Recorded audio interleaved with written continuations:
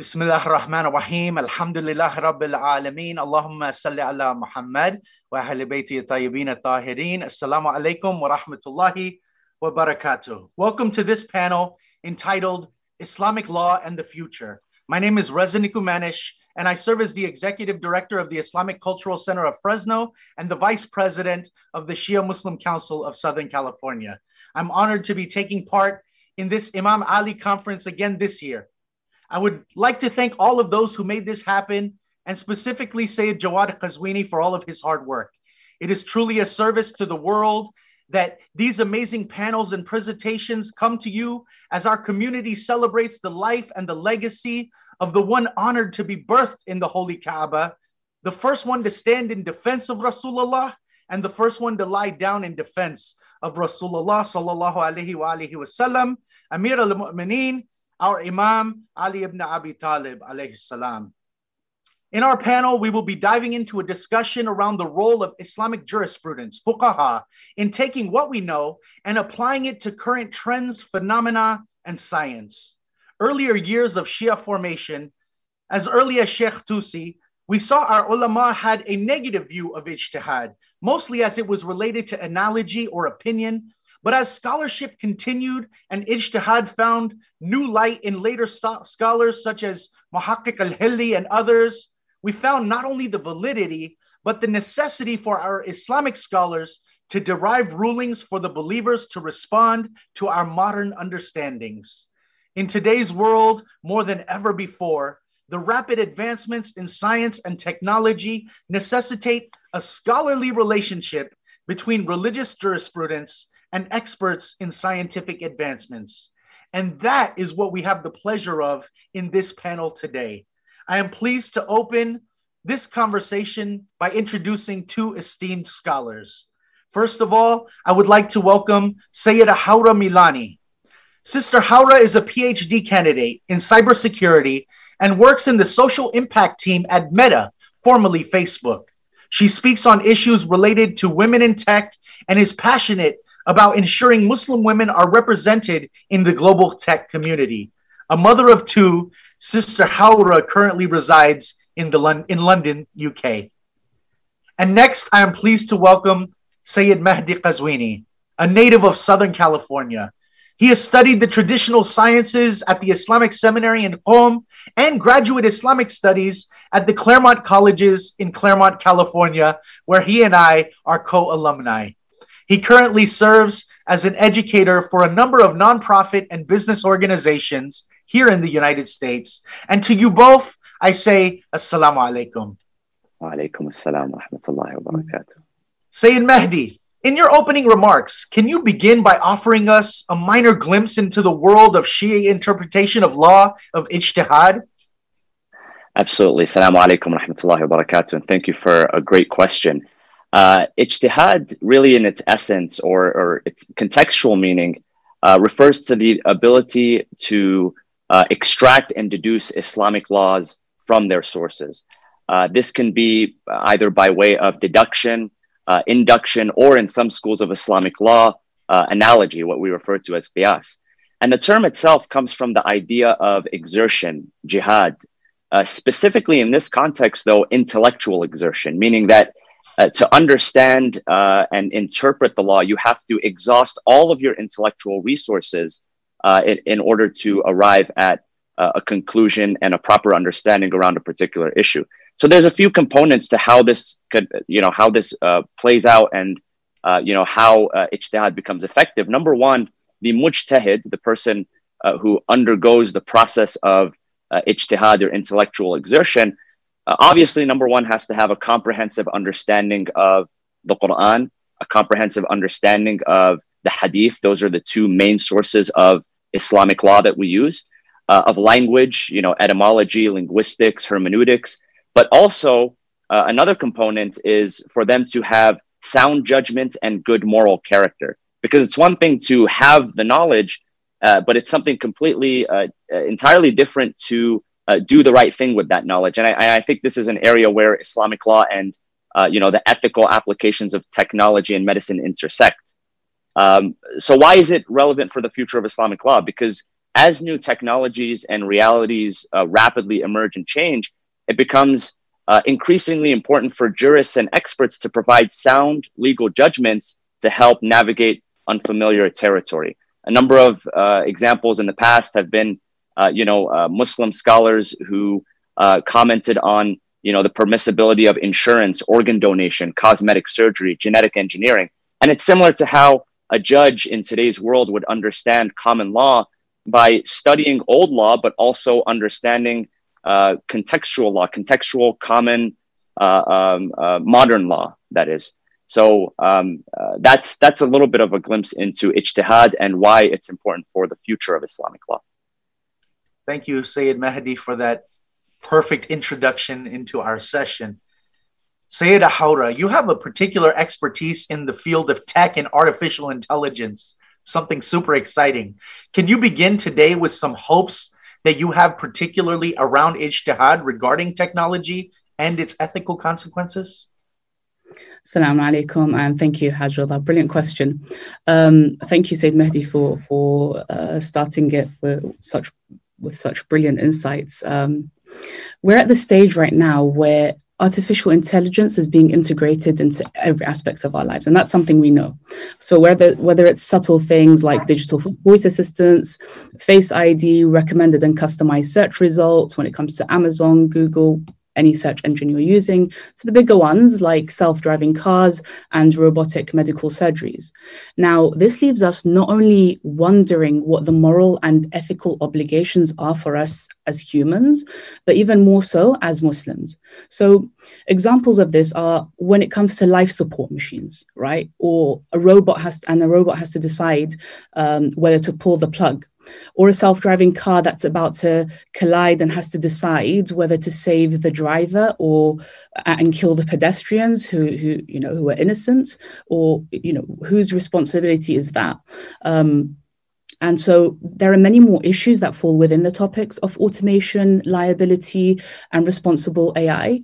And from what the Honorable Sayyid Mahdi has just shared, there are specific ways in which the Islamic laws are derived. But we sometimes feel like my personal view is that we're playing a catch-up game when it comes to raw laws and rulings that tend to come after the technology has become widespread. We have these questions such as, is buying cryptocurrency halal? Can I pay khums with cryptocurrency? Can I pay sadaqah with cryptocurrency? And many things related. We hear the phrases Web3, NFTs, decentralization, blockchain, and there's so much already going on in the tech world. And so my hopes really are to do with, can we mitigate these issues or at least explore them by bringing together the disciplines and bridging the gap that highly qualified and experienced professionals in tech are working very closely together with our ulama and our mujtahideen to ensure that there's an Islamic perspective and ruling right from the start, as opposed to waiting for these technologies to become widespread and then trying to find a ruling for that. So those are my hopes and wishes. I hope they're the hopes and wishes of our entire community, inshallah. Thank you, Sister Hawra. Sayyid Mahdi, with respect to those hopes that were laid out by a scholar in technology, can you share for us a time when our ulama engaged scientists or other experts in their fields to address new inventions or realities? Absolutely. I mean, this is really the beauty of ijtihad, that these conversations actually happen often, and I'll talk later a little bit more about what we can do with those conversations. But there's a number of examples. One example I actually heard from a gentleman who had experienced this. He said that in the late 80s, or I believe late 80s or early 90s, a group of mu'mineen in the United States had traveled overseas and had met one of the top jurists, and the issue that came up was the issue of the direction of the Qibla. Now, we all know, most of us here in the United States, the vast majority, we pray towards the northeast. Now, the angle is a little bit different depending on what city you're in. But basically, a group of believers had sat with this cleric, and they had laid out a map, and they had drawn a line between one of the cities, I believe it was New York, all the way to Mecca. And on a flat map, obviously, it's not northeast, it's southeast. And so the scholar, based on this conversation, had issued a ruling that you need to pray, if you're in the United States, towards the southeast. Well, what ended up happening is that a group of experts later traveled again and explained the concept of spherical geometry. How because our Earth obviously is not flat. I mean, most of us believe that it's not flat. That because it is shaped the way that it is, the shortest distance between the two lines is not a direct line on a flat map, but rather it goes northeast and then comes back down southeast. That's what it looks like on a map. If you've traveled from, for instance, Los Angeles to Dubai or Los Angeles to Istanbul, if you've observed the flight map, you notice that you fly above, you go northeast over the North Pole and then back down. And that's because of spherical geometry. That's really the shortest distance between the two. Now, here's what's really impressive is that the scholar retracted his earlier statement based on his conversation with geographical experts. And that really requires a lot of humility to be able to retract your own statement based on what the experts are telling you is true. So these conversations need to happen because with the introduction of science and tech and AI and these rapid developments, I'm sure we're going to have a number of situations where people want to figure out what to do and they want the response from the scholars. However, they want to feel confident that those scholars are basing their judgments off of sound opinions. So that's one example, and there's a number of other examples that we can draw from. That's an awesome example, and we appreciate it. To note that 700 or 800 years before Galileo, it was Muslim scientists who understood that the world was a sphere and traveled the world to tell other leaders this reality. And being that we're on a panel about Islamic law in the future with a scientist, I don't think any of us are flat earthers, but I could be wrong.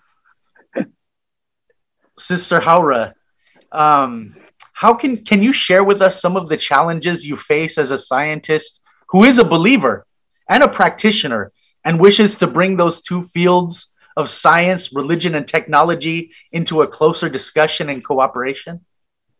Thank you so much, Hajrullah. That's a brilliant example, Sayyid Mehdi. Thank you for sharing that story. It's very, very interesting, and one that, exemplifies the need to have that bridge that gap between those who are, technologically advanced and the ulama and mujtahideen, so that they have a strong input and work together. So regarding your question, Hajrullah, there are two main issues or challenges that I find here. One, that as a community, as a Muslim community, I feel like this tech space has still not heard our voice. So working here, I've been in the tech community for all my life. I feel like the space that still doesn't have enough representation of diverse voices. And we need more people to specialize in this field, since it's related to nearly every other issue and aspect in our lives. So, for example, who trains this AI? Who is feeding? The AI isn't going to teach itself, right? Later on, it does. But in the first instance, who controls these machine learning? Who puts the data sets out? Who trains it? Who creates these machine learning models? Who's feeding it the original information? We have, stories where, for example, Google, and you can read these online. Google trained an AI model and it identified a Black person as a gorilla. And that was a big shock, and it was a big issue that they had to deal with. Or, for example, I think it's Microsoft who created an AI model to help them with recruitment, and they realized that it was being biased and disregarding females, and so that obviously that wasn't helpful because they trained it to have a better representation through their recruitment services. And so we look at these, at which point will the Muslim representation show up? At which point will our voices be heard? And so one of my biggest issues and challenges is actually telling people, listen, there are opportunities, a vast amount of opportunities for people to come into the tech world. So why not check it out? Why not try it? And the second one, as a visibly Muslim educator / researcher, I feel like it is my responsibility to not only share scientifically based and fact-based evidence to youth or to those who I'm sharing this knowledge with, but also Islamically fact-based. And so having these conversations and strengthening the relationship between the religious scholars and the tech specialists, or even, I don't know, creating a consortium or creating some kind of relationship or conference such as this one, where we have these conversations quite often and we're syncing and collaborating all the time, I think it would be a brilliant way to go forward and really mitigate these challenges and issues. Thank you, Sayyida Hawra. Thank you both tremendously for offering us this little glimpse into a vast world of possibility for our ummah. We as believers, and practitioners, we sit on the sidelines praying exactly what Sayyida Hawra just mentioned, that the gap between the two sciences, the religious and physical, is closed, and our ulama work together to engage those who are most knowledgeable in their respective fields. I think it would change our world. This discussion between Sayyida Hawra and Sayyid Mehdi was an awesome window into those hopes. And also maybe our faith depends on it. As we know, if religion or religious dictates are irrelevant and those deriving them are aloof from our reality, it's inevitable that our books will become nothing but collectors of dust that benefit no one. And that's a sad thought and reality that we have to avert. On a very small scale, and we can apply this understanding to our world and science as we celebrate the legacy of Amir al-Mu'mineen alayhi salam. We can remember that he prophetically directed his followers by saying that you must not raise your children in the same manner with which your fathers raised you, for they have been born into a different era than yours. The world advances, and we must strive to understand not only the world, but what our faith teaches us regarding those advancements. As we have a few minutes left, I would like to ask each of you, first Sister and Sayyida Hawra, with some closing remarks, followed by Sayyid Mehdi. Thank you, Hajj Rada. I have a very small message to all the people who currently feel like we have to choose tech and science over religion or disregard Islamic rulings because they don't fit the narrative that we're hoping for. I would say make your ideas heard and seen. Share your perspective. Don't expect it to be someone else's problem when you are able to provide very valuable insights and ideas. You know, we have 12 and 13-year-olds who can tell you all about the latest tech, things that I don't have any knowledge or idea about because of how immersed they are and how interested they are and how much how much time they have to spend reading and learning, and the amount of information and data they consume online. So I would say, a message to all our community members, especially the youth: make your voices heard and share those insights because they are valuable. Don't keep them to yourself and then say nobody, people are disregarding my thoughts and ideas. That's my message and my hope, inshallah. Inshallah. Thank you. Sayyid Mehdi. I want to thank Dr. Hawra for really bringing this up because, I echo her remarks and, the invitation, and I'd reinforce that, the invitation to have Muslims come and work into tech. In fact, she's offered me a job at Facebook before. I gotta say that on the record, which I was very thankful for. But just as a final response, I would say that, as we move into the future, hopefully there is more conversation between what one scholar referred to as, he said we have ulama al-nusus, who are text scholars, the ones who spend their life studying the Quran and the Hadith and, the textual sciences. And then there are another set of scholars, context scholars, ulama al-waqa'. These are the scholars of the experts in the fields of medicine and technology and AI and all of that good stuff. And there's no such thing as over communicating. We learned that in the business world today.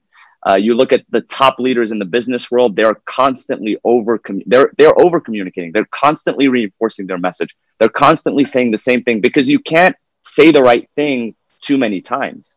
So there needs to be continuous collaboration. A lot of the frustration that I get from young people sometimes is that the ulama, they're just not listening. Maybe there's a lot of red tape. Maybe there are a lot of barriers in communication. And the thing that I feel our community wants the most, I don't feel that they need an immediate answer for everything.